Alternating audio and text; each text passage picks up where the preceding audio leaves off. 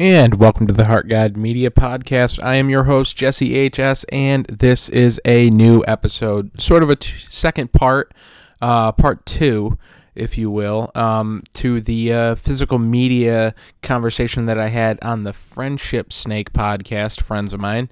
And that episode has been posted on their webpage and on their platforms for their podcast, as well as ours.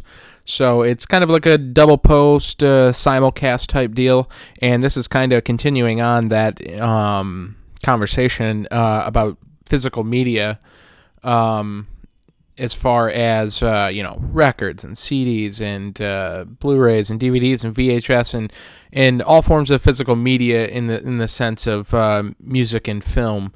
And the importance, its relevance, and what we like and what we dislike. And I couldn't think of a better guest to have on this sort of second part than my friend Lou Smith, who I know is somewhat of an audiophile as well as I am. So there was no really better person to have on to talk about kind of physical media. Obviously, everyone that appears on this podcast is in most facets is huge on having physical forms of their entertainment and their media. And we are the Heart God Media Podcast. So, this is going to be an awesome conversation, and I hope you enjoy it. Check out the first part. We also talk about Disney Plus streaming on that. I know Disney Plus now owns Fox, so we get into that in a bunch of different aspects. On the first part, which is, the Friendship Snake gentlemen were on that, or they hosted it, and I was on that, and we agreed to do a double publish, a double post, and this is a second part of that with friend Mr. Lewis Smith. So hope you all enjoy this conversation that I have with him. Yeah, they're called like new Renaissance or new Radicals. They're called something weird, but they all live in the same house, and they've definitely tried to do, because I obviously spent some time down there. I lived down there for over a year, and they try to convert you. Great food, but man, weird bunch. Yeah, very weird bunch. You know what was off-putting? I got the fucking Reuben. They put French's yellow mustard on there. I was expecting fucking stone ground gourmet shit, and I get the fucking stuff that they picked up at the Dollar General. You know? Some shit they were doing in the back, but they opted for Clover Valley. Jesus Christ. But anyway, here we are at the Heart Guide Media Podcast, and we're going to talk about some physical media today. Obviously, we're both owners of physical media in both the music and film avenues. So, and I don't think we ever. I mean, it's funny because we were talking. I kind of did like an episode with some friends on the Friendship Snake podcast, and they were talking about one day your what you buy on iTunes or wherever, one day that could be gone. They could revoke, you could, it's not guaranteed that you're going to have these things forever. Right. But neither here nor there, I guess, but all relevant. We're both owners, and we take pride in collecting our film and music. And obviously, Record Store Day was just this past weekend, so this is all kind of seemingly, in queue for what we're talking about today. Obviously, we've been friends for a long time, and the basis of our friendship has been surrounded. It's delved in and dived deep into film, but it's based off music, and I know our love for vinyl was one of the first things that you and I talked about back in our youthful days, many moons ago. So, at what point did you start? Did you realize? I mean, because I think there's a point where you realize I'm kind of amassing a bunch of shit here. At what point did you realize oh shit, I'm like a collector of physical products of music and or film? So it's kind of funny. I remember stumbling across my dad's like record collection, probably in like 9th grade, somewhere in that neighborhood, and I found this box that like was super smelly, just like musty. You know, I could tell it hadn't been opened in a while, but like started going through it, and there was like Christmas decorations and like stuff that literally looked like it had been pulled out of a cellar somewhere. And I came across, I don't know, there's probably like 20, 25 albums in there, and it was all shit that I recognized, predominantly classic rock stuff. You know, your Foreigner, Eagles, Simon and Garfunkel, Floyd, shit like that. The benchmarks of vinyl collecting. Exactly. And so, of course, immediately I went to my dad. I was like, okay, I know what these are, but, like, these are yours, right? And he's like, well, who the fuck else would they be? It's like, okay, great answer. Can I have them now? And it was kind of like, he was like, I don't give a shit. And he had a record player out in the garage, and it pretty much kind of went from there. I remember kind of going through, you know, Salvation Army, looking for stereos. So to answer your question in a roundabout way, as far as music was concerned, because I think growing up, even in middle school and stuff, it's like you buy shit every once in a while.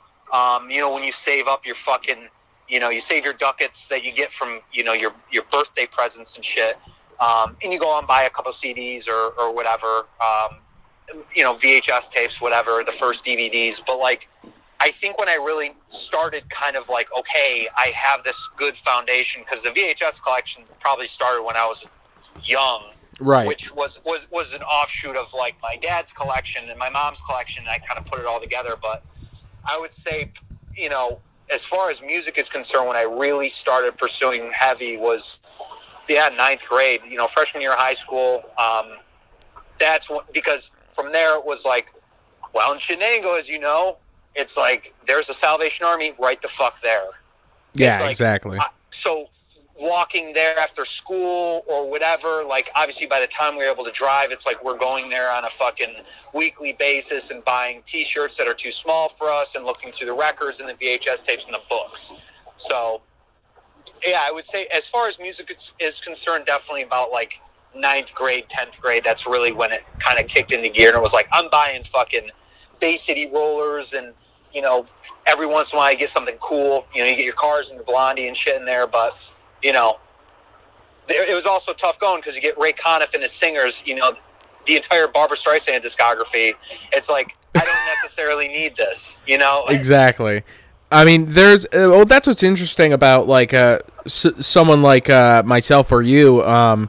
We have such a wide range in musical taste that nothing. I mean, we could walk into you know, say a Salvation Army or the ever-present thrift store, and we could find something. Even though to look at us, if you look at us and we have either our Ramones shirts on or like some metal T-shirt or something, you wouldn't think like, oh geez, these guys are looking for a Loverboy record, or they're looking for Genesis or something like that.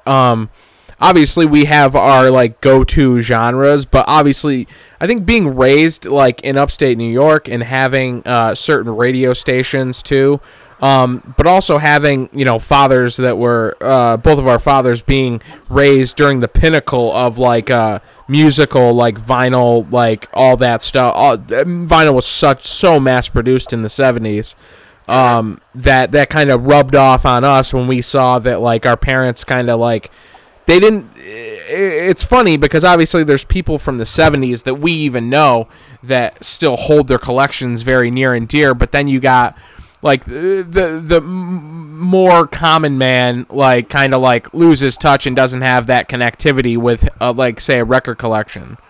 So part and parcel, you know, those records get dumped off to us one way or another, and, you know, we are children of that were raised in the early 90s, so now, you know, we're amassing stuff from the 80s and looking for stuff from the 90s and so on and so forth, and obviously with the resurgence of vinyl, it's like, it's never ending, really, now, but yeah, similar to yours as well. Like I know my father had used to go halvesies with records with his cousin, and he actually had like and I had cassettes and stuff because my old man was on a cassettes run for a while.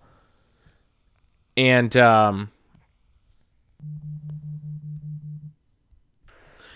hey, we lost you there for a second. The barren wasteland that is fucking 88. Oh. I just like went through a goddamn dead patch for a fucking minute. There's a lot of them out there, but we keep this in because that's just how we roll. We keep it punk rock. Dude, can you please restart that? So all I got was your dad went halvesies, and I really wanted to fucking hear where this was going because like I had an idea where it was going, but can you continue from that point? Yeah, so he would go halvesies with records because obviously they needed money for pot and with the whatever alcohol they were drinking. I'm sure it was something real cheap. Black velvet shit. Yeah, like just... yeah. Whatever was like literally cheap and I don't even know what an old liquor store was. I'm sure there was an old liquor store. Probably Titletown. Yeah. I wonder what that used to be called something. I'm maybe Foodland still sold alcohol at that point. I don't know. But regardless, yeah, he would go halvesies with his cousin Brian, and they would, and so they had kind of amassed a bunch of records, and he left them to his cousin and didn't really take them and stuff. But obviously, I was left with like cassettes because cassettes were like.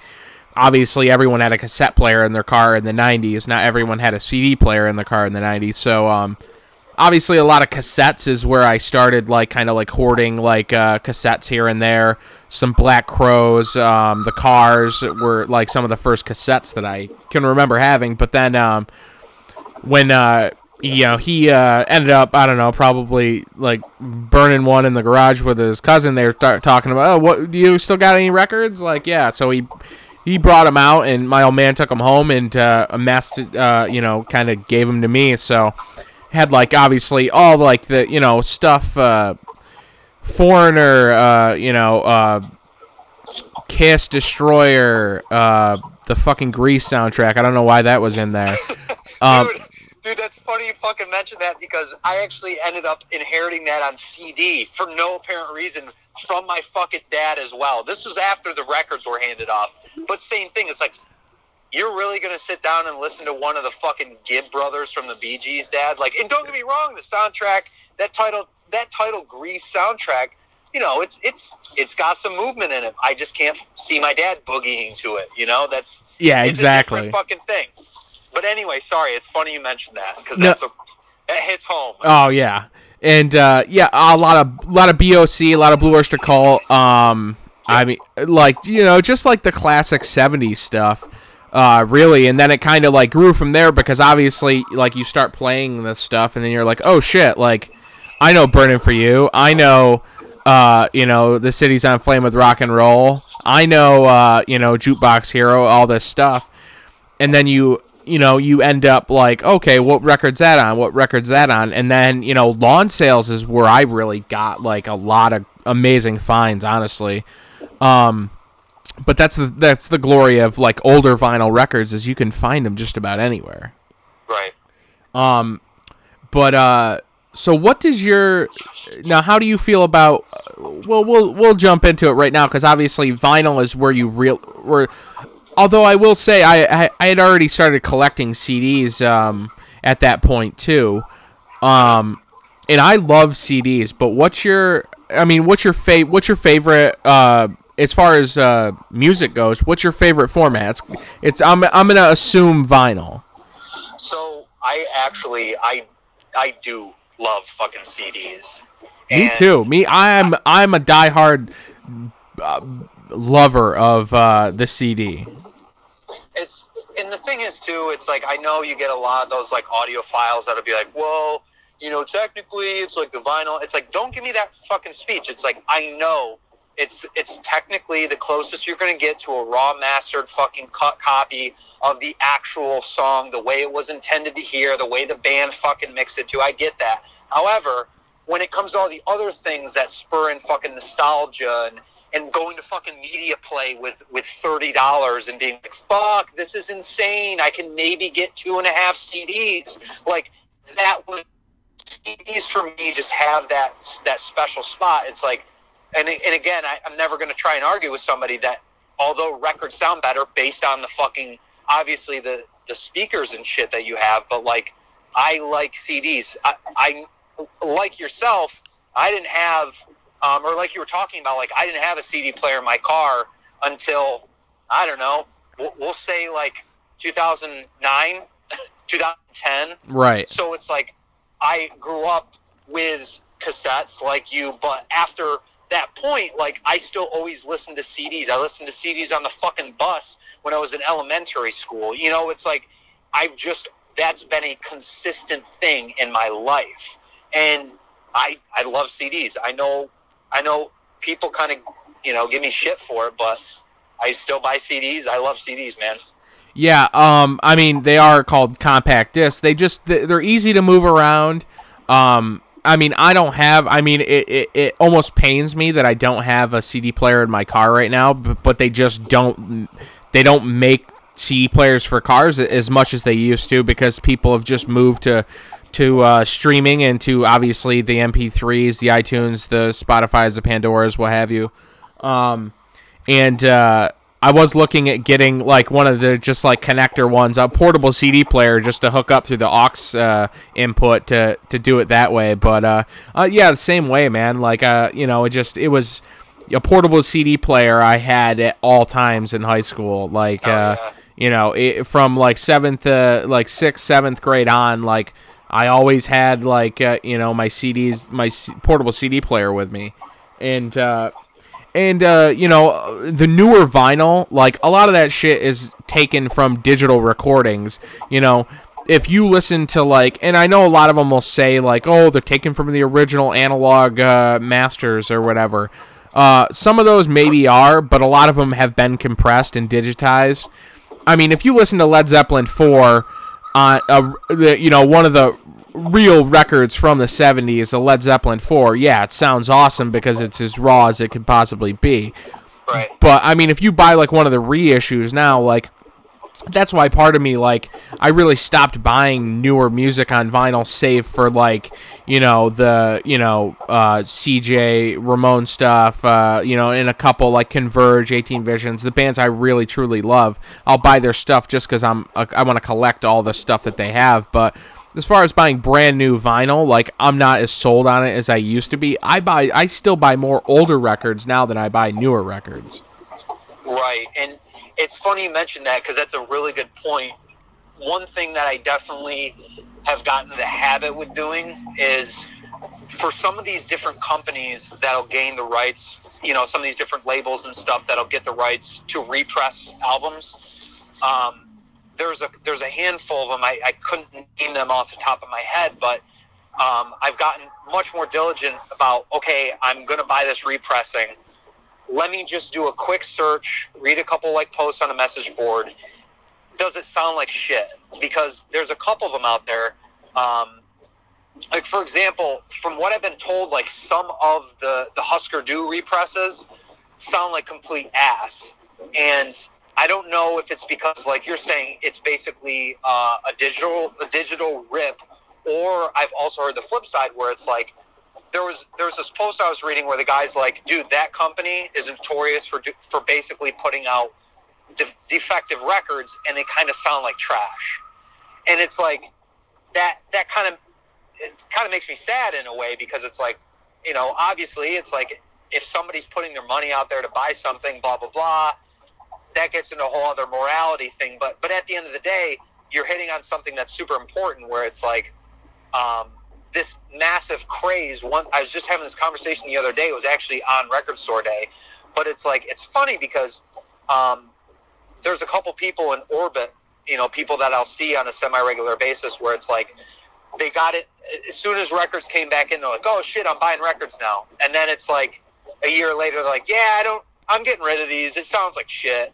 It's like, I don't need this. It's like, well, it's because you went to fucking Urban Outfitters and you got your fucking all-in-one goddamn record player with the onboard speakers that do sound like a tin can. Right. It's like, some of it does come down to the fucking setup, but, dude, some of these fucking repressings, it's like, just like, it doesn't sound like as good. I don't know. No, and well, that's what's funny too, is like everyone says vinyl sounds better. Like, no, don't get me wrong.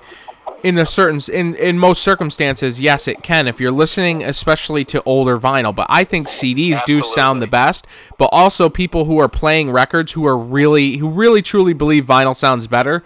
Most of the time, they're talking about listening to Rumors on vinyl, one of the original, or when I say original pressing in the '70s, like obviously it was mass produced in the '70s, so to say original is kind of like deceiving. But a record from that era, from the '70s era, that was made in the '70s, whether it was the 14th pressing or whatever, because records sold millions then. But obviously, people are spending more time making sure they have proper speakers, the best speakers that you can find. You're taking care of your records and stuff like that. So obviously, if you play a record from the '70s, i.e., Rumors or Kiss Destroyer or something like that, it's going to have that rawness and that cool factor of it being, from the analog recordings, but that's just, you're listening to recordings from that era. And I think people are more revere the vinyl sound for the era of vinyl. At least I do. I revere it more for the era of the '70s vinyl. Like, if I listen to, let's say, Rat Out of the Cellar or Dokken, Back for the Attack, if I listen to that on vinyl or I listen to that on CD, I virtually can't tell the difference other than, like, the hissing and cracking that I'll hear on the record. Right.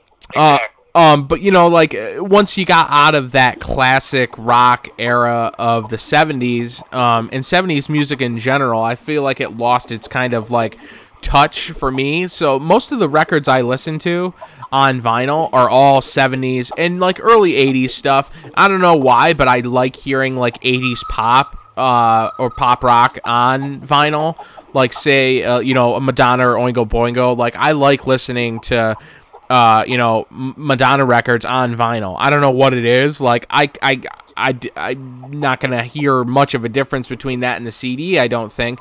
But there's just, like, a feeling I like listening to certain records on vinyl.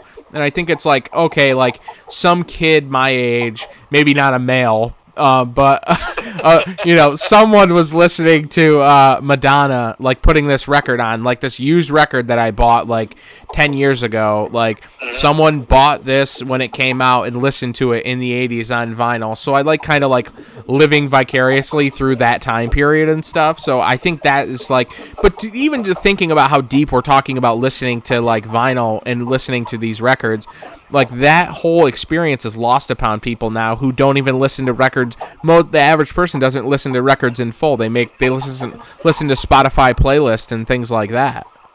Right.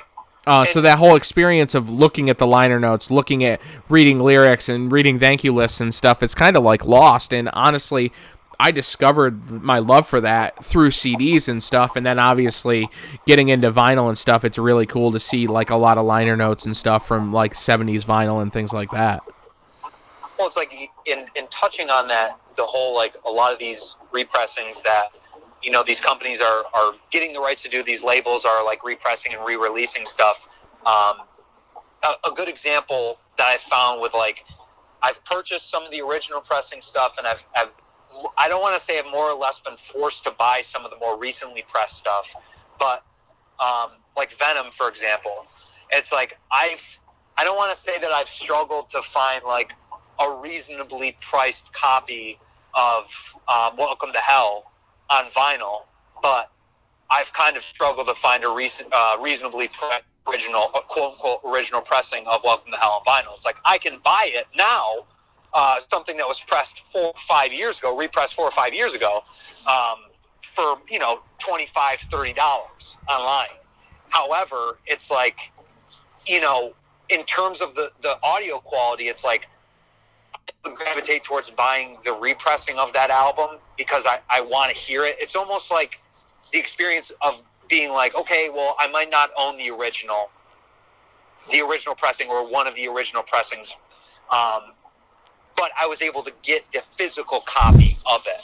You know what I'm saying? Like, right. And that to me, it's like, I always prefer physicality, which is probably why we're having this conversation now. It's like, I always prefer to physically own something, but there's definitely something that needs to be that needs to be said as far as, like, the quality and kind of that misconception about like these brand new, 2018 fucking 35th anniversary pressing of Rumors versus, one of the original ones from the 70s or 80s. It's like, there's clearly a difference between those two, and it, comes down to how and why you're listening to it. Exactly. Now, I'm gonna do a little pop quiz for you. Not pop quiz, but either or, to choose between the two. A little game, if you will. So, we'll say full length or 7-inch. See, if you had to choose. Well, I'm gonna prefer. I'm an album listener, so I'm gonna choose full length. I like to listen to. I've kind of been in that trend since I was like younger. I like listening to things all the way through. As far as singles are concerned, 7-inch stuff, it's like I don't mind it, and I know you get some really cool B-sides and maybe some random stuff on there. But I prefer full length myself. Now, CD or cassette? Definitely CD. Yeah, cassette was terrible. Don't get me wrong, I still own all my fucking cassettes. Yeah. But it's like, I don't know. My mom was responsible for the majority of the cassettes that I got as a kid, and I just never got rid of them. But I also had a cassette player in my fucking first car. Right. That's how I listen to music. But anyway, continue. I'm sorry I interrupted you. Color vinyl or black? Oh, it doesn't make a difference. Black, I guess. I think that's all I got. As far now, did you hear about the 3-inch vinyl that's now out, and they put a record store exclusive 3-inch vinyl player out? Dude, I saw that, and like they're turning it into complete novelty now. Dude, I view that shit, and I might get some fucking hate for this, but like I view that type of novelty shit no different than fucking picture discs. It's like, okay, I guess it would be cool to have a Teenage Bottlerocket picture disc of Death by Television, but I don't want a picture disc of the Lillingtons' Death by Television. I'm fucking sorry. I would just as soon have the album itself in the sleeve. Like, what? I don't know. Picture discs are more like decoration. That's the way I look at it. It's cool to own, but like, what the fuck? Have you read up on these 3-inch things? Because all I've seen is them promoted. I don't know what they are other than smaller vinyls. So I went and looked into it. Well, I was looking at the record store day list just because, like, dude, I haven't attended a record store day, I think, since 2016 was the last time. I'll usually go a few days later and look and pick through what's left, and usually what I want is still there. Right. So I don't need to go through the crowds anymore. But yeah, I saw that it was record store day exclusive. It was created for record store day, and you could buy 3-inch. Really? We're down to 3. We don't need the 3-inch record. Come on. Dude, they're CDs. They're fucking CDs, man. Buy a CD at that point. You really want to fucking move a stylus that goes onto that from your fucking small, tiny ass. It's fucking foolish, man. It's just fucking foolish. Yeah, it's but I think, they know people are going to buy it because some people have money and they do shop at Urban Outfitters. And that's just how it goes. But I do like, I mean, like I said, it's just, as far as buying newer stuff, I scaled down over the past probably 3 years. I've scaled my vinyl back. I'm just like, I had so much newer vinyl from like punk and hardcore bands and metal bands that I was just buying, like, mainly because, like, okay, like, it was usually like bundle stuff, like, oh, that t-shirt's sick, oh, it's only $45 for the CD, the vinyl, and this, and the shirt, I'll get it. And I ended up, like, just amassing stuff. I'm just like, I already have this on CD. I don't need it on vinyl, too. It came out in 2010 or 2009. Like, I don't need a vinyl copy of this. Right. And I would opt to get rid of, newer vinyl of the past 10 years of bands that have put stuff out, and then try to go and get stuff I really want off, like, eBay and stuff. Right. Which you are a fucking goddamn wizard with that shit, because some of the stuff that you found and I know we've had this conversation before about that Bridgeport flea market or the Lakeport flea market or whatever. Oh yeah. Dude, that place is fucking awesome. But as far as like finding original pressing or, you know, quote unquote original pressing stuff, one of the things that Doctor Strange records on Fridays, he does a live Strange like stream. And it's, I don't know if you got a chance to check it out, but long story short, I'm not going to fucking, you know, suck this guy's dick and give him free promotion, but like, it's a label out in California. It was made back in 1989, I believe, and they have some bands signed to it. They put out some stuff, but he basically is like, my interpretation is like an old West Coast coke user, punk guy who's super fucking ridiculous. But what he does is every Friday he'll like do a live stream and he'll do like a live bidding thing. Oh wow! He'll pull records, and like he will get a lot of repressing, but he does every week without fail consistently have original pressing stuff. And I've been able to get some really fucking random like stuff that I've kind of been waiting for. Like I picked up a Citizen Fish album, you know, same thing, fucking original pressing, and it's stuff like that. That's what I like to see. It's like, yeah, it's like I fall into that trap of, okay, I own this on CD, or I've owned this on CD. My copy is shot. I guess I'll buy the repressing or whatever. And one thing that I've noticed a lot of these labels are doing now is, for like the repressings, they will issue a digital download like code with Yep.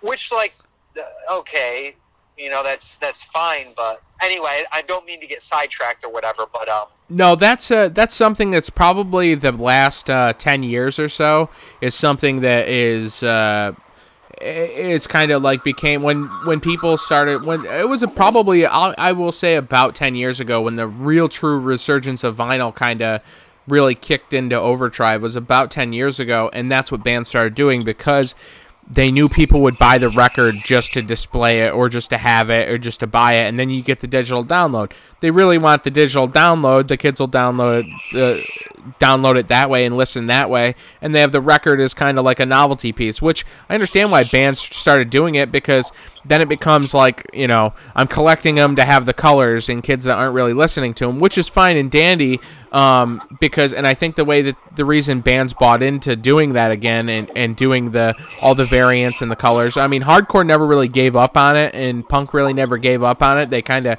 kept that going, but I've seen a lot of other bands and genres dive into that because they aren't going to sell a CD, but they will sell a vinyl record because it's limited to so many colors on of this variant and that variant, and then it's a fear of missing out thing that is instilling within its respective scene, and it's a way for them to kind of, you know, get an extra $20 in the merch table. In the merch booth that they otherwise wouldn't have because no one's going to buy a CD. Oh yeah, dude. I wanted to ask your opinion on something, because maybe you'll know the answer to this. Because I guess I don't know.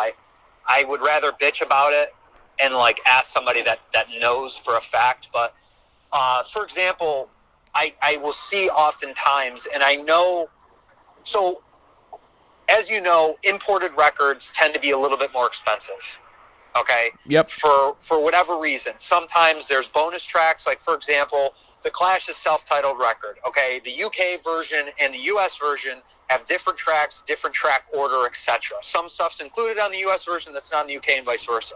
Now, I've also found on the flip side, there sometimes will be no difference at all. It'll be the same track listing, and what kills me is, I feel like there's this weird fallacy. Sometimes I'll go into a record store, and it's like, we've got the we've got the German pressing of, you know, Misfits' Famous Monsters. It's like, it's, you know, $39. It's like, why is this $39? I will. So if you know the answer, please tell me, because it's like, I guess I'm like, I'm still gonna buy it. It's just like, why am I paying more for it? Is it consistently always bonus tracks?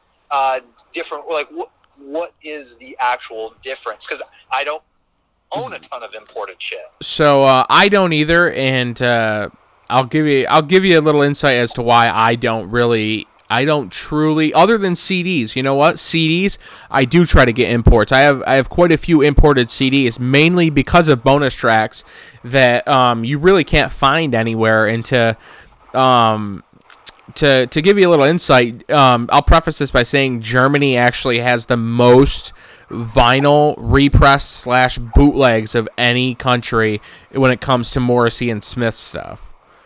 Dude, it's funny you mentioned that because I'm pretty sure that my copy of The Queen is Dead is a German import. I believe. Yeah. I believe. They there's a couple companies, they're all like bootleg and stuff, and props to them, they do a pretty decent job, but almost all like imported stuff for Morrissey and the Smiths seems to always be German.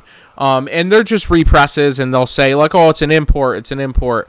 I mean, it is, and most of the time it's just like a color variation and stuff, but like true imports from like bands that we'll want to buy and stuff, a lot of times, yeah, there are some. If there's bonus tracks, that's definitely the main reason you want to get it.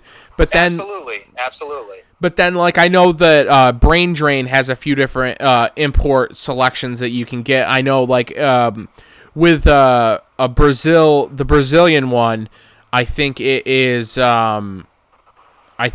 colored on the back, like where it's actually a clip from the video. I Want to Be Sedated, when they released the video for that off Ramones Mania.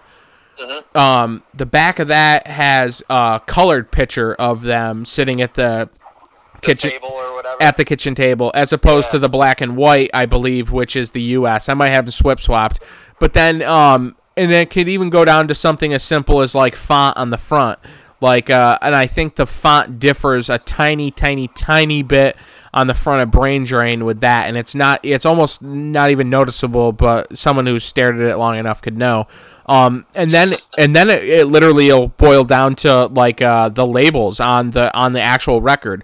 Are they white? Are they blue? Okay, the US version is white, but then the UK version that Chrysalis put out, or Chrysalis, whatever, is blue and not white, or red and not white, and the white is actually, technically the first pressing, and the blue is actually technically the second pressing. And so, I mean, if you're not buying them for simply like bonus tracks, a lot of it is just like little things like that, like, oh, there's a difference between that, or the track listing's different, and things like that. The only time I've seen it where it's like effectively different a lot of the times is with CDs, and it's mostly because the labels, their overseas labels, are usually different. You usually have one record company putting out your music in North America, and then another company putting it out in Europe.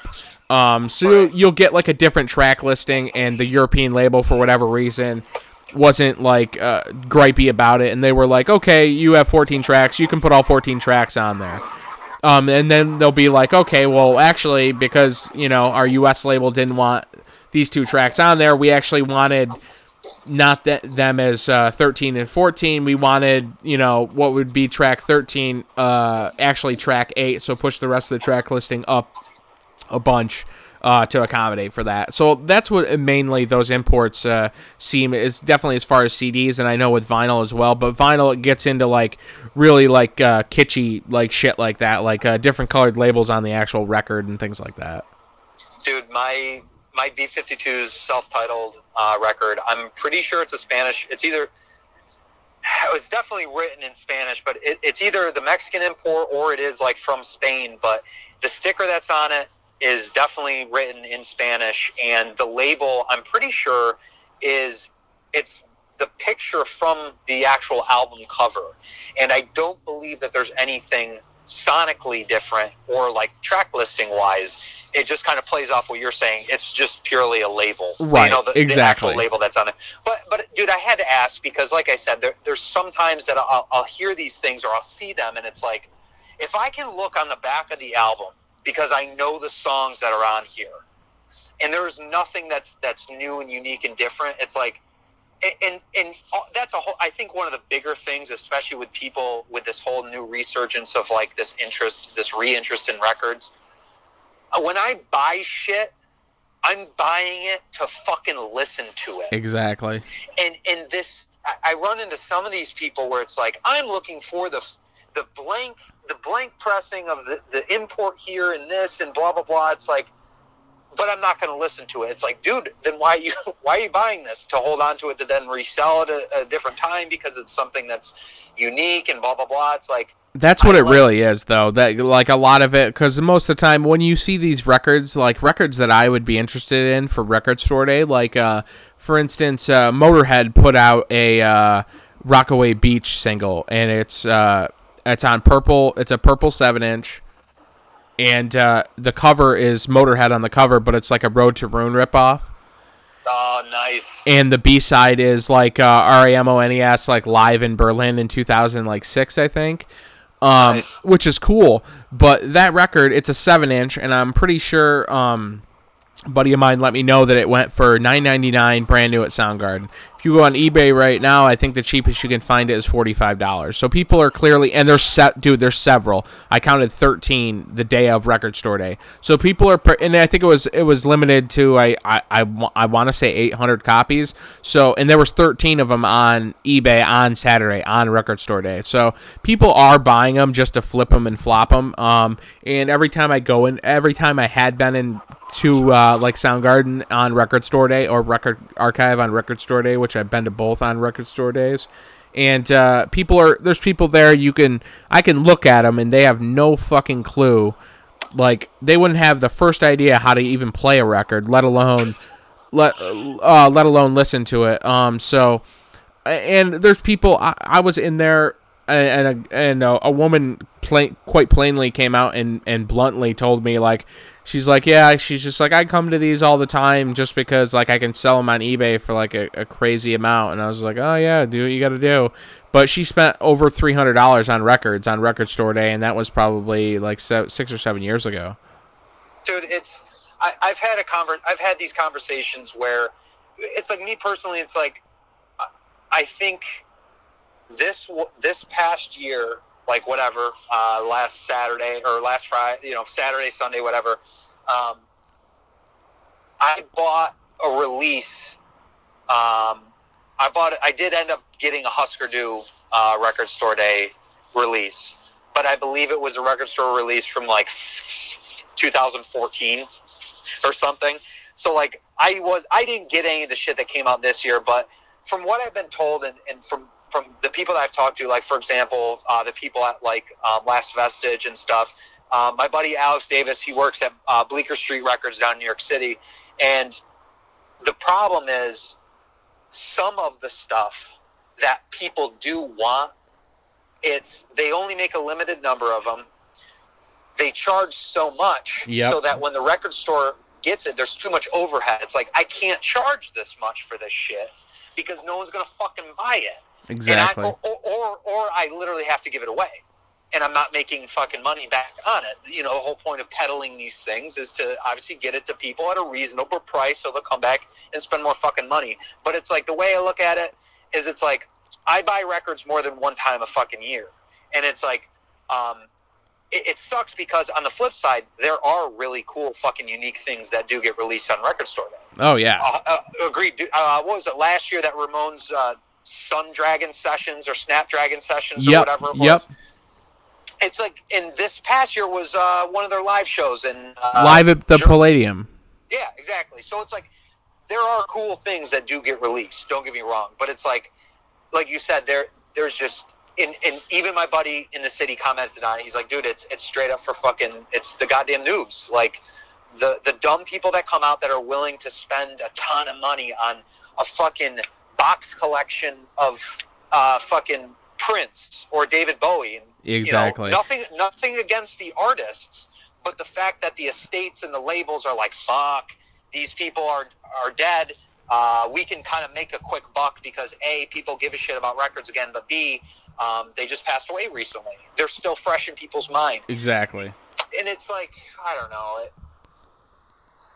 It sucks. It's like, you got to take the good with the bad, I guess, right? Yeah, absolutely. So, dude, let me ask you this, because I know you want to talk about all different types of media, and I'm sure that we could talk about fucking CDs and cassettes and vinyl and stuff like that. Did you want to get into film? Because I know that's... I would love to hear some of the stories you have to say about, like, your road, because you literally have one of the craziest movie collections I think that I've ever seen, in line with Jeff Swadowski's fucking grandparents, who had the most insane wall of like, when I say a wall, I mean fucking top to bottom, like we're talking like 4 to 5 feet wide VHS tapes. Like it was like it was like Chittenango Video. It was that type of selection. Like, it was insane.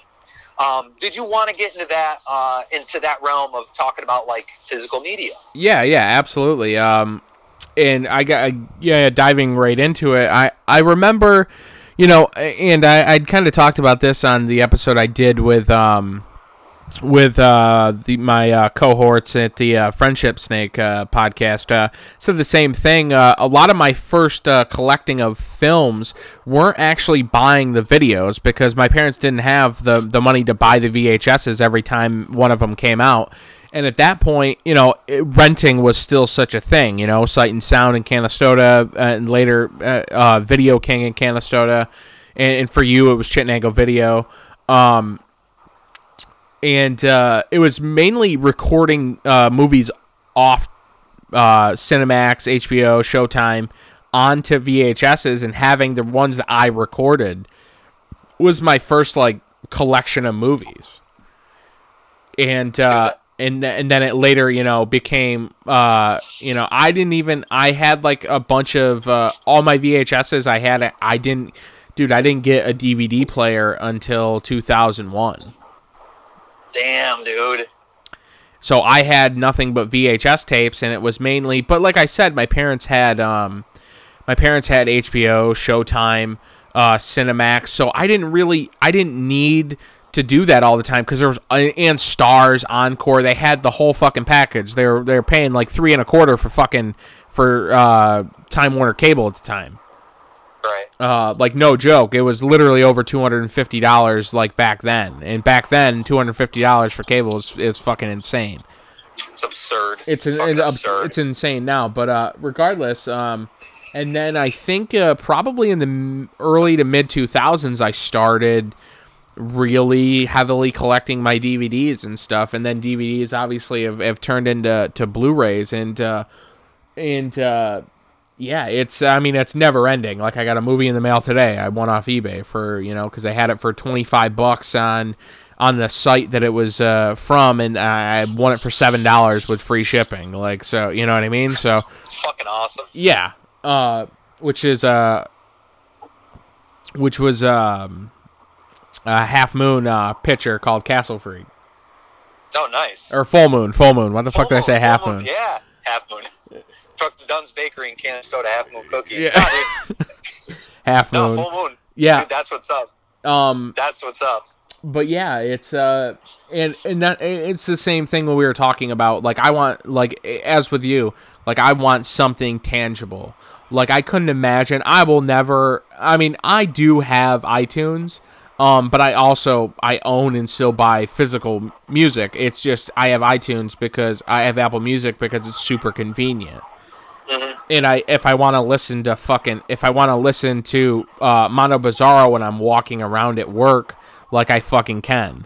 Like, if I want to listen to Kiss Hot in the Shade fucking at work, or if I'm driving home, like, I'm not always going to have those on me all the time. So, like, it's a convenience factor having that, but I haven't given up on owning physical media. And with movies, it's the same thing. Like, I want to own it, because guess what? I'll get a wild hair up my ass at 3 o'clock in the morning and be like, I want to watch the special feature. Or I want to listen to a commentary on Pumpkinhead. I want to watch Pumpkinhead with commentary.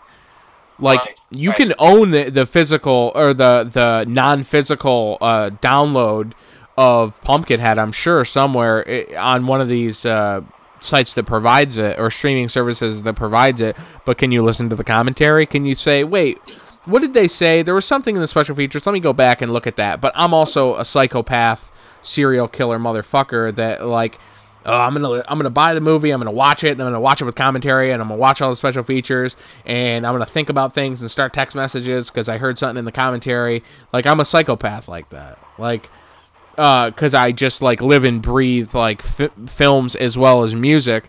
They do the same thing with music. How many times am I are you and I like listening to like a record or something, and we'll shoot each other a text and be like, hey, so I was listening to this and it reminded me of this, you should check this out or something like that. It just like spawns from that. And but it goes back to like the whole generational thing. I think like people really don't buy like the average person. You or I aren't the average person, but most people don't go out, buy like a used vinyl record, go home and listen to the thing front and the A side and the B side. You know what I mean? They don't do that. They don't have the full experience of listening to a full record anymore. It's just, you're fucking doing whatever, you're plugging away on something, and you throw on your Spotify playlist.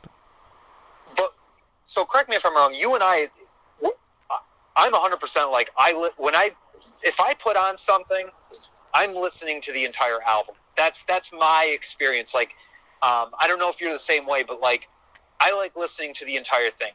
Don't get me wrong, I have built certain playlists so that if I'm fucking whatever, if I'm driving somewhere that I know I'm going to be on the road for a while and I can't monkey around my phone to change it, I will put on something that I've created with a bunch of songs I want to hear. But if I'm like at the house or if I'm listening to a CD or whatever, even with like Spotify, for example, I tend to gravitate towards like, okay, today I'm going to sit and listen to fucking the entire Suffer record from Bad Religion. I'm going to sit down and listen to the entire thing because and I think you hit on something that's important. It's like people don't get that experience, but I almost think it's also a fucking attention span thing. Oh, it definitely is all seated upon that. What are the fucking hits? It's like, for me, it's like, I want to hear it all. Because a band, I don't know, I guess this is my fucking opinion about it, but it's like, a band isn't made based on the fucking hits or the singles or whatever. What else you guys fucking do? Exactly. You know what I'm saying? Like, I want to hear all of it. I want to listen to the thing front to back. What was the idea behind this? All that shit. So it's like, I don't know. I know I got off fucking topic or whatever, but, I mean, do you find that to be the same way with like movies and stuff? Like, yeah, because that's why. And you want to know something? I think that's why the movie theater experience is kind of like I think it's still alive and well, but I mean, people like Netflix has its own films coming there because they can watch it at their convenience. If they're not, because guess what? If they're texting and then they're like, oh shit, like I'm missing a bunch of stuff. Oh, I'll just watch it tomorrow or something because they don't think it's going anywhere. Yeah. And it's the same. Pause it. They'll pause it, stop it, and pick it up exactly where the fuck they left, or whatever.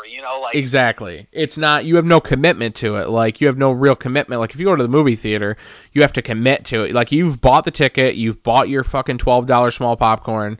Like, And for me, like I'm doing, like I don't fuck around when I go to the movies. Get the fucking big tub of popcorn. I get the largest blue raspberry icy they got in the whole fucking joint. Dude, see, it's funny because both Han and I were talking about this the other day, and it's like, it seems to me that the fucking movie experience, like you said, it's not that it's gone away, but dude, movies are in theaters for 2 weeks, 3 weeks. It's like, I remember at a time, you'd have to literally wait 6 months for movies to come out into the store to fucking rent. Yeah. You couldn't even buy them yet. You had to rent them first or whatever, some variation of that. It's like, typically, obviously, when it comes out, you have the ability to rent it. Either way, or to buy it. Either way, it's like the attention span of people, and I don't know, man. We've gone the past couple times we've gone to the movies to see stuff, and we still have not seen Pet Sematary. We're gonna try and fucking do it at some point here in next week. I know. I want to talk about it with you guys. But don't listen to I just posted the episode where we talk about it, so I'm definitely gonna have to have an episode where I talk to you about it. But don't. Even if it's just, dude, even if it's just a hot take, I'd love to talk to you about it. Yeah, definitely. But anyway, dude, the last couple times we've gone to the movies, it's been like, not that it's been a bad experience, but like, it's just like there's a lot of distractions in the theater, and I know it's kind of always been like that, growing up in fucking Glenwood Plaza. It's like you get all the guys fucking month and fucking they're throwing popcorn and being loud. We're all punk kids, but look, there comes a time when it's like, if I'm trying to watch a fucking horror movie, or if there's suspense that's built or whatever, like for example, when we went and saw fucking Hereditary, you know how at the last 20 minutes, it's like suspense is being built and it's fucking releasing. Oh, yeah. You know, it's just this monster orgasm for like 20 minutes of just like, holy shit. We had fuckheads just talking, and like consistently, without fail, it's like the movie experience is just getting shit going off, like whatever. It's a lot less of, we can be as into it and as serious about it as we want, but it's like, if we're not, like, I've contemplated going to the movies and doing a matinee. Yeah, definitely. You know what I'm saying? Oh yeah, like I am a professional. You can ask Bridget for this. I'm a professional shusher. I have fucking motherfuckers think, like, we had 3 teenage girls behind us at Get Out a few years ago when that came out, and they were tee-heeing and ha-haing and fucking Gucci gooing and going the whole fucking kit and caboodle. But guess what? That's fucking fine when we're watching the goddamn 20 previews. But guess what? When that fucking feature presentation hits and those lights dim, you better shut the fuck up, because I'm going to shush your tits off. And guess what? I fucking let out the most fucking obnoxious fucking shush, because they were sitting right behind us. I looked them dead in the eye and fucking hit them with the fucking the loud, long shush. Guess what? They didn't say a fucking word the entire time. Never in the history of man has a shush been more effective than it was at that Get Out movie theater. Yeah, dude. That's fucking hilarious. But that's what you got to do. And guess what? When we went and saw Pet Sematary a few weeks ago, and there was like young ass kids, like young, probably like 7 or 8 year olds in there that some parents brought. And they were fucking tee-heeing and going it too. And then fucking, I was just getting ready. The lights fucking dimmed. And I was just getting ready to turn around and shush. Some guy fucking beat me to the punch and fucking shushed their fucking little tits off. And guess what? They didn't fucking make a peep the rest of the movie. It was great. Well, it's funny. It's like, you can tell the people, and as you know, a movie ticket for you and Bridget to go, that's $30. That's exactly. $25, yeah, whatever. exactly. Your food, whatever, you get your giant fucking icy, whatever, you're talking $35, $40. At the end of the day, it's like our parents didn't swipe their credit card, and we're just, fucking around while our parents go get drunk at fucking, exactly. You're half a hundo for a movie theater experience. But it's also, it's that idea of like, I've been looking forward to this. I'm both physically, mentally, and financially vested in this. I've been waiting. I want to see what's going to fucking happen. I'm so excited. And it's like, it's always that weird undercut of like, especially now, where it's like, it's so easy for kids to go out, still be on their phones, still be super loud, and just kind of half-ass pay attention to a movie. Oh, yeah. It's like, I'm sorry, if you can't fucking turn off your phone for an hour and a half, you should just fucking curl up in a goddamn cave and die somewhere, because you are of no use. It's like, you can't be that non-distracted. I don't know. It's fucked. But anyway. But with the movie aspect of physical media, and here's something that I'm huge on, and like it goes to the same thing that we were talking about with records, how people have the fear of missing out, so they'll buy 2 copies, one to have and then one to flip for an exuberant amount, and that'll never die. But they're still releasing all these older movies with newer special features and things like that. And it's more genre related. Like, people, like, no offense to Forrest Gump. Forrest Gump's an amazing film. Robert Zemeckis did an amazing job with it. It's obviously like a huge film still to this day. And don't get me wrong, if they put out like an anniversary edition and had new special features, like, people would buy it, but not a lot of people. It's mostly genre film that has like a huge thing. Obviously, there's 3 or 4 huge horror / sci-fi companies that are still putting out, older horror movies. Shout Factory, Scream Factory, Arrow, MVD, all these companies that are putting out all these older genre movies with newer special features and, a new audio commentary, new artwork, and things like that, because they're so die-hard about it. That's why I've always said there's horror and sci-fi conventions, there aren't drama conventions. Exactly. Well, and it's interesting you bring that up, too, because I remember when you sent me one of those care packages, you would send me the bootleg of Demon Wind, and you were like, dude, so I recently had gotten a DVD or maybe it was even, it was Blu-ray. Yep. You're like, I got the Blu-ray because for the longest time you could only either buy the VHS or you bought essentially the bootleg, the quote-unquote ripped copy from the VHS tape. Yeah. They just put it out on VHS, and I find that so fucking cool. And I don't know if you remember when I was up in Salem for the honeymoon, I sent you guys a bunch of those pictures of those, like, a bunch of weird DVDs. Oh, yeah, like, I remember. Old horse shit. And it's like, I ended up getting a full movie. I got Parasite, that Demi Moore her first movie or whatever. But it's like, it's stuff like that, which I find so fucking cool, that it's like, there's all these, like, sub-genre, horror movie and, like, sci-fi stuff that was just, like, pretty much straight to video release, and now there are still people that are keeping that alive, and it's awesome. It's awesome, like, I don't know. I just think that's a brilliant thing to do, because you're capturing people that still give a shit about digital media and owning something physically. Exactly. That's huge.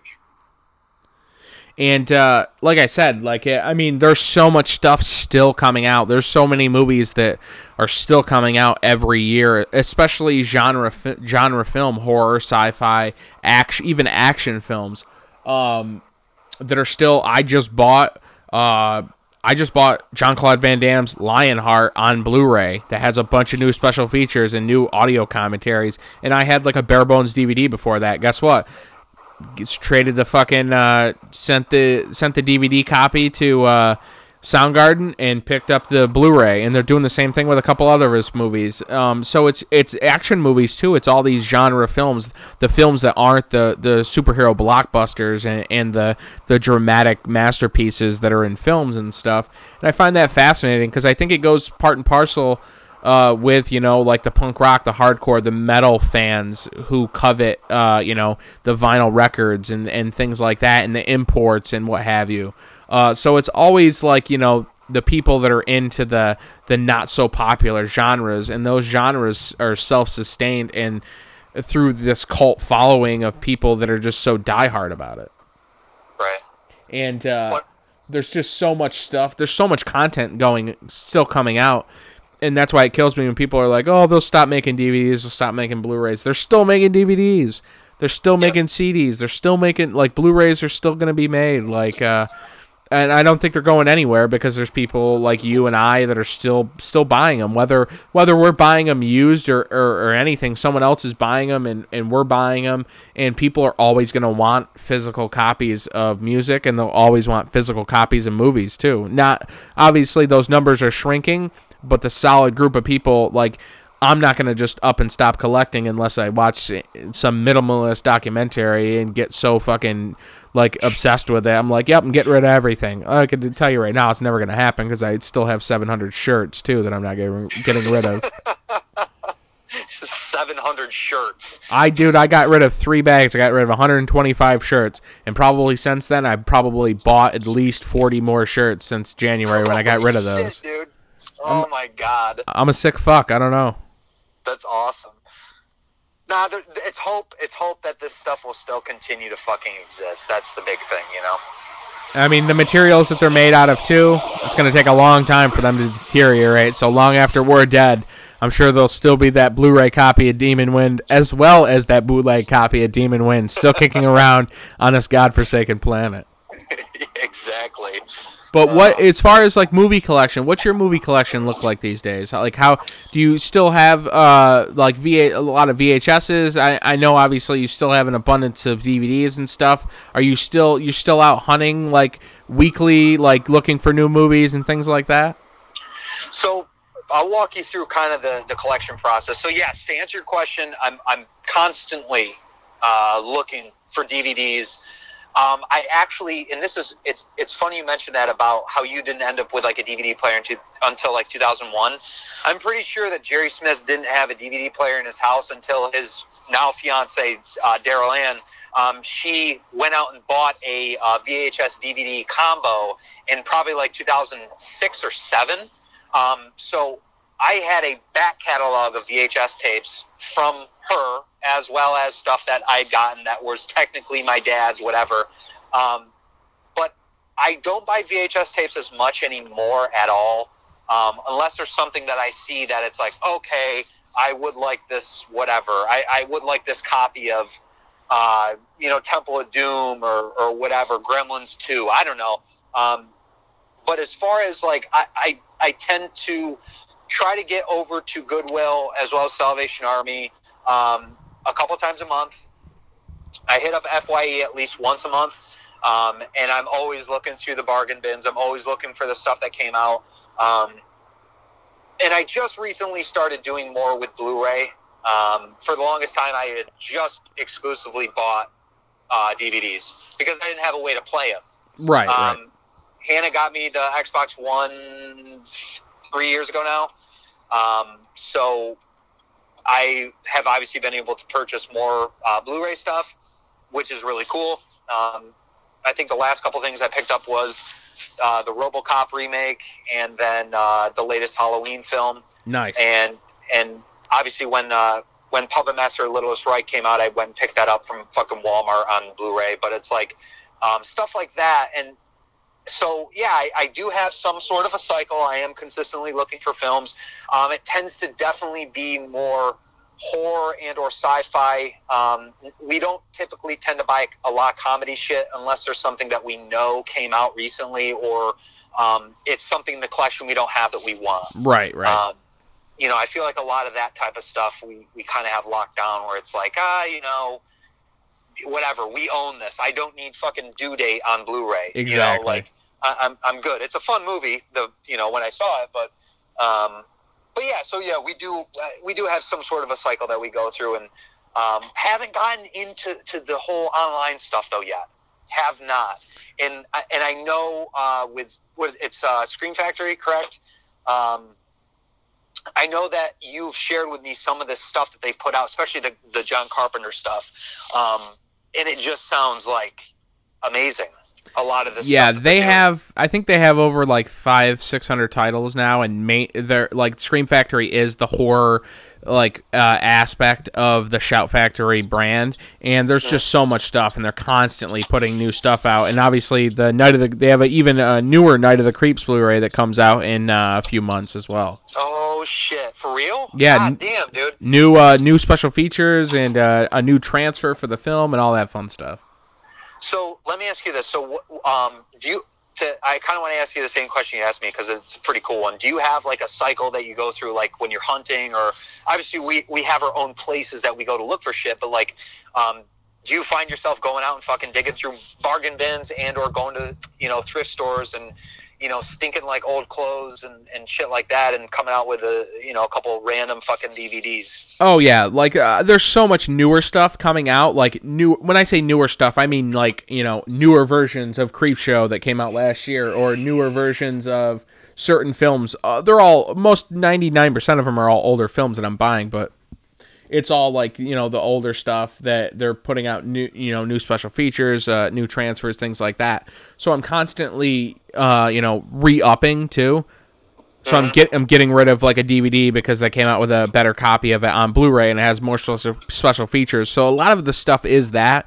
So it's like that double dipping syndrome a little bit, but at the same time, there's so much newer stuff coming out, and I was just like, oh shit, I never picked that up on DVD. Now it's on Blu-ray. I'm going to pick it up. So my Amazon cart is usually always full with pending items.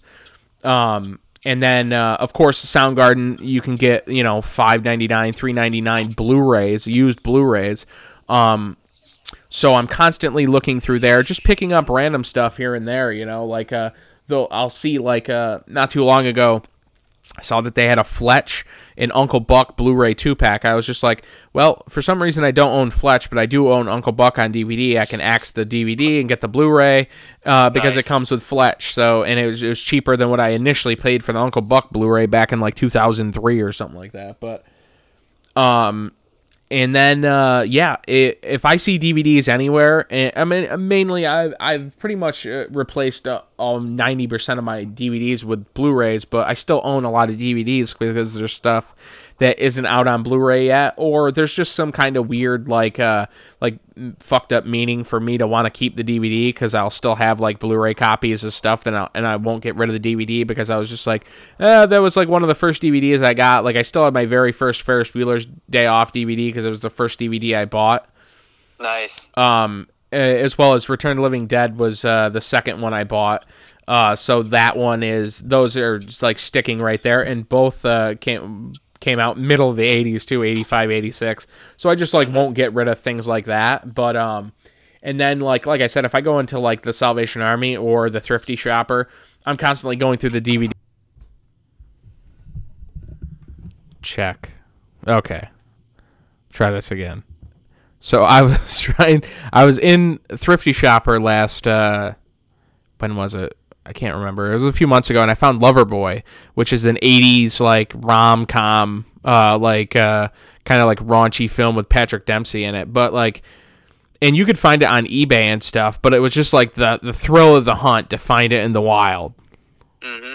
And like that's what I'll dig through anything just to look, just to see if I could find something I don't have, or just find something just be like if someone else doesn't have it. I'm usually looking out like and to see like okay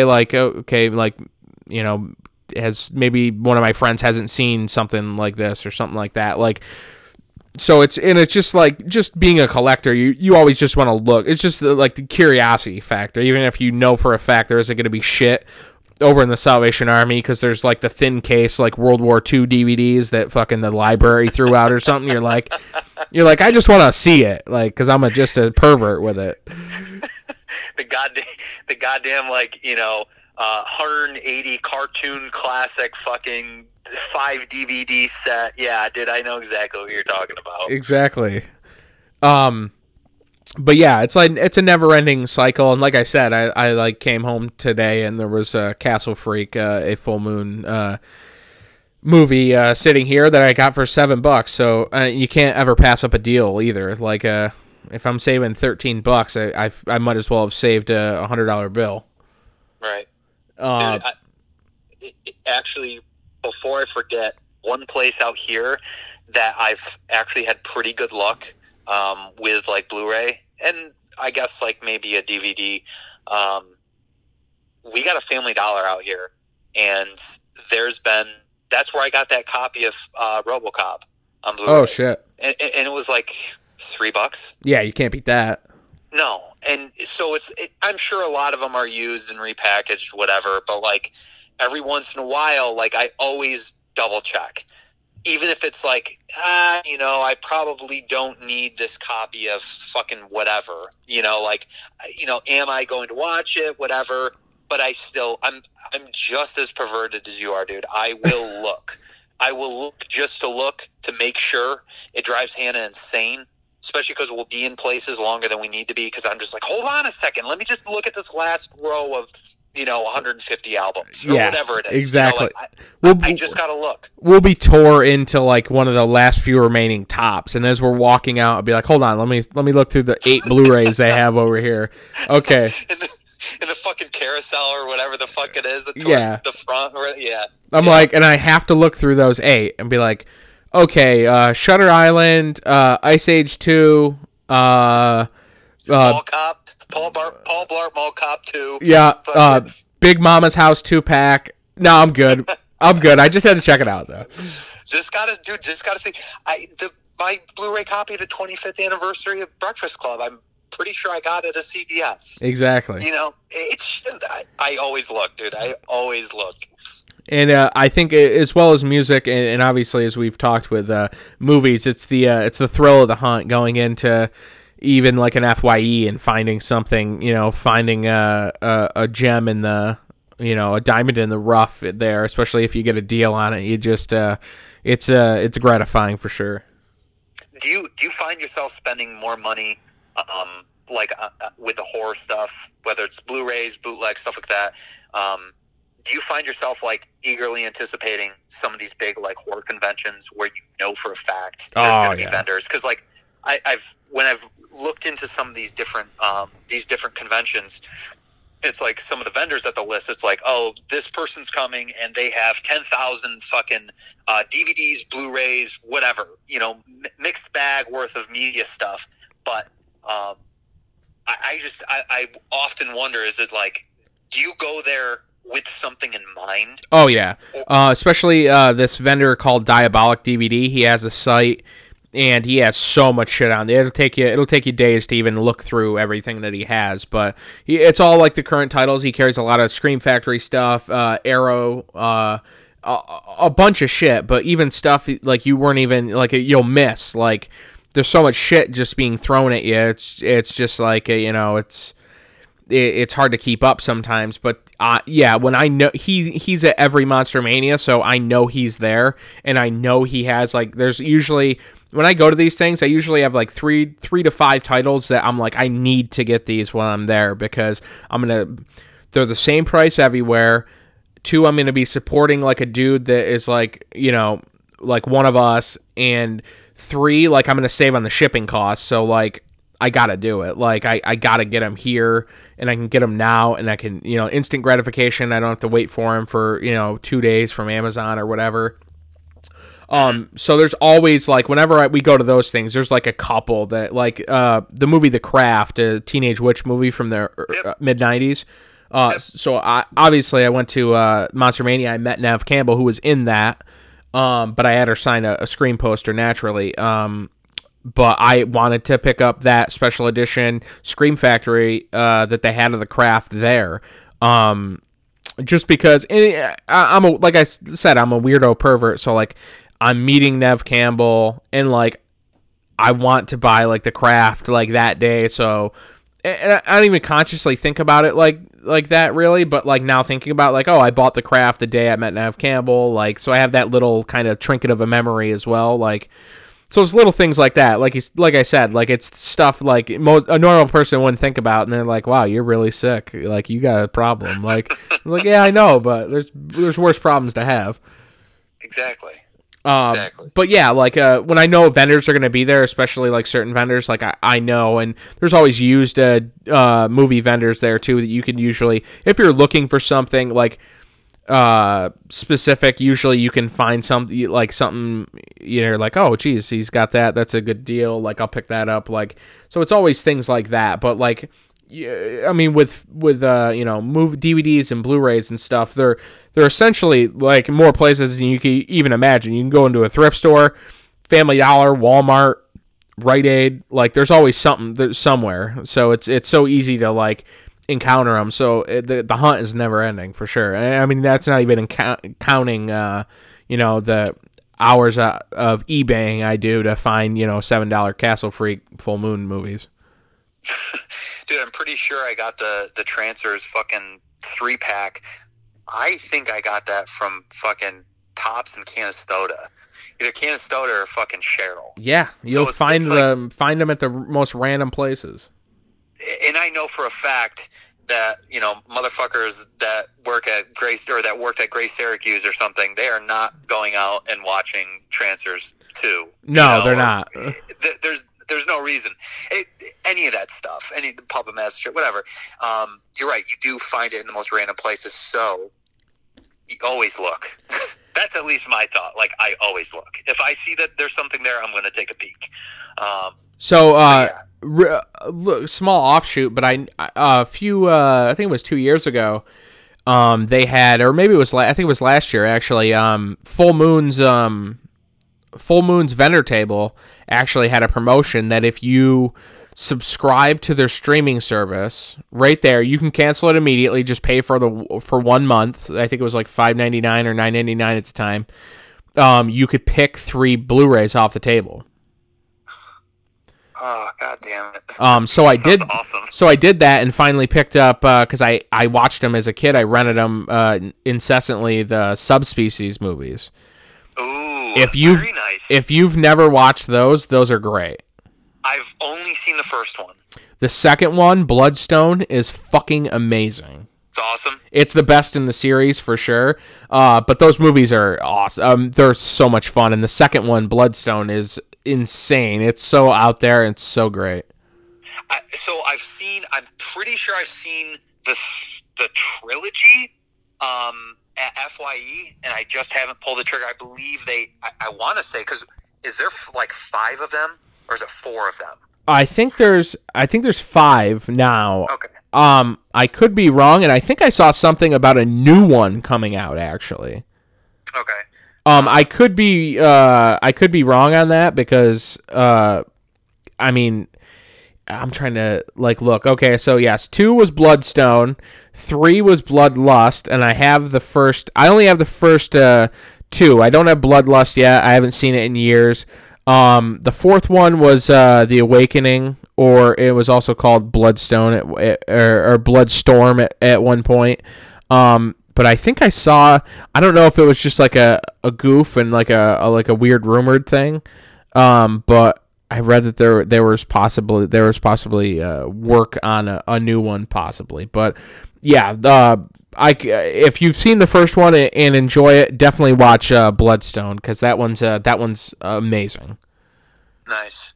Yeah, dude, I'm always on the lookout. Definitely recommendations, stuff like that, because I don't know. There's only so much you can do by reading, a fucking post, online from some flub. Doesn't prevent me from doing so, but when I know somebody, I trust their fucking judgment. It's like I would rather hear recommendations like that.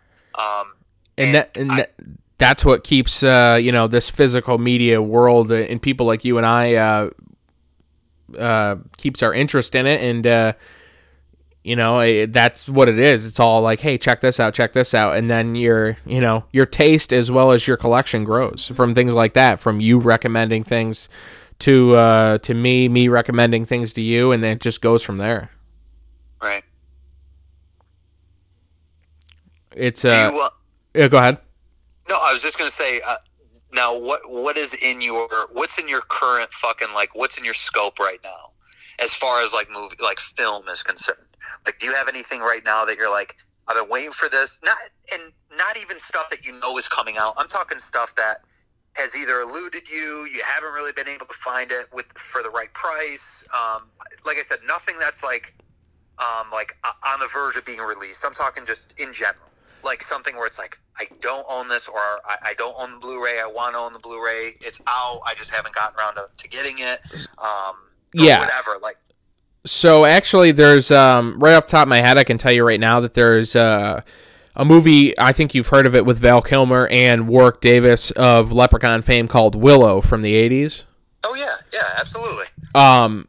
Yeah, so that DVD was out of print and would go for $100, $125 on eBay for years. So they recently, and I think it came out late last year, they put out a Blu-ray of this. No shit. And like I said, it was going literally, because it's a George Lucas funded film. Ron Howard directed it. And it was, the DVD was going for high dollar because it was out of print. But they have, and then actually I take it back. The Blu-ray, they had a limited standard Blu-ray that came out of it, and the Blu-ray was going for that much as well. It was going for high dollar for a minute, and then it was out of print really quick. And they actually just put it back into print, and it comes with I'm not sure what that means, but multi-screen edition. So I think there's.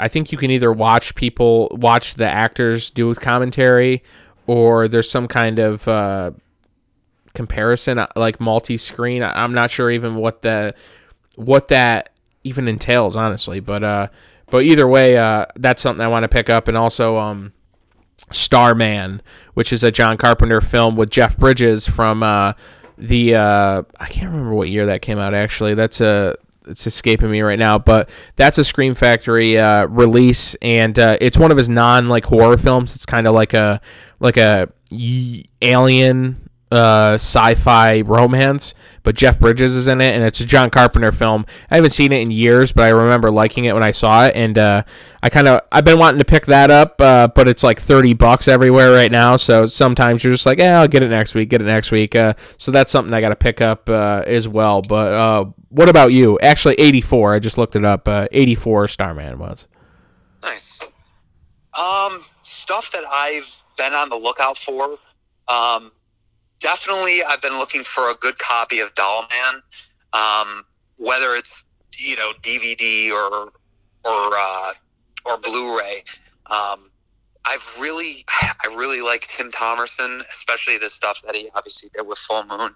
I've been on the lookout for that. I'm trying to think of other stuff.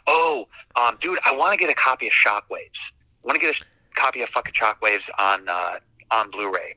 And it's like for example, like I said, one of the more recent purchases we got, we picked up Halloween and stuff like that. But I find myself definitely being like kind of on the lookout for like older stuff. Yeah, of course. Well, stuff that like I said, those are things that I've, had to borrow from friends or whatever, like to watch. I don't own. So those are two things in particular that I'm like on the lookout for, because I own the collection. I have the Puppet Master collection, with the exception of the new ones that Full Moon came out with, which I want to say there's like, I don't know, they came out with like 3 separate ones that were only exclusive releases, with Full Moon, but that's pretty much what I'm looking for. So I will give you some advice. So Blue Underground is also ran by Bill Lustig, who did the Maniac Cop films, and he did Maniac.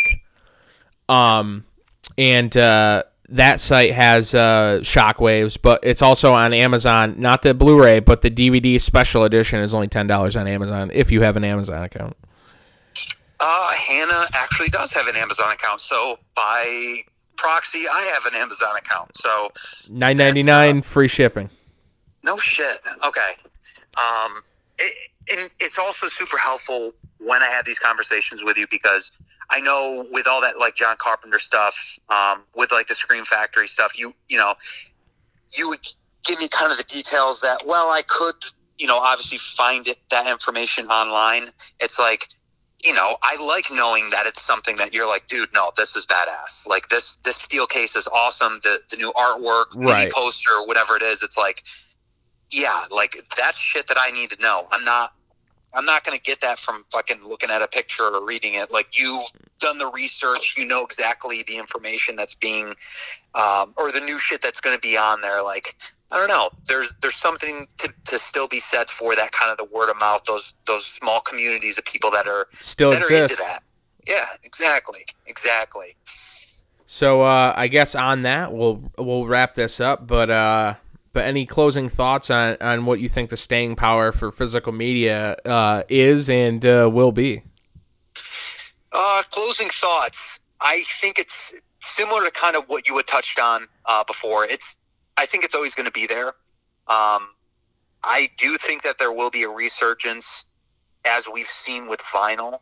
I think with movies, especially as these streaming services continue to get larger and monopolize things much more, I think we're going to kind of hopefully see the adverse effect where now people are going to start to gravitate towards, no, I want to own these physical copies because I can't afford the Disney streaming platform that, well, it might be affordable at first, they jack the rates up. You know what I'm saying? Like, I think we will see a full circle with that. Probably not as large as this whole boom with fucking vinyl and stuff, but I think it's always going to be there. I think vinyl will. We're going to see a decline at some point here, probably in the near future, as far as the masses giving a shit. But it's always going to be there, man. There's always going to be fucking perverts like us out there that, continue to keep this shit going. Exactly. And it's, I boil it down to this. If cassettes can come back because certain bands are making cassettes, even if they're a novelty just for people to collect them, anything can come back. And the fact that vinyl is still alive and well and probably doing better now than it has, it's done better now in the past 10 years as well as it did in the 70s.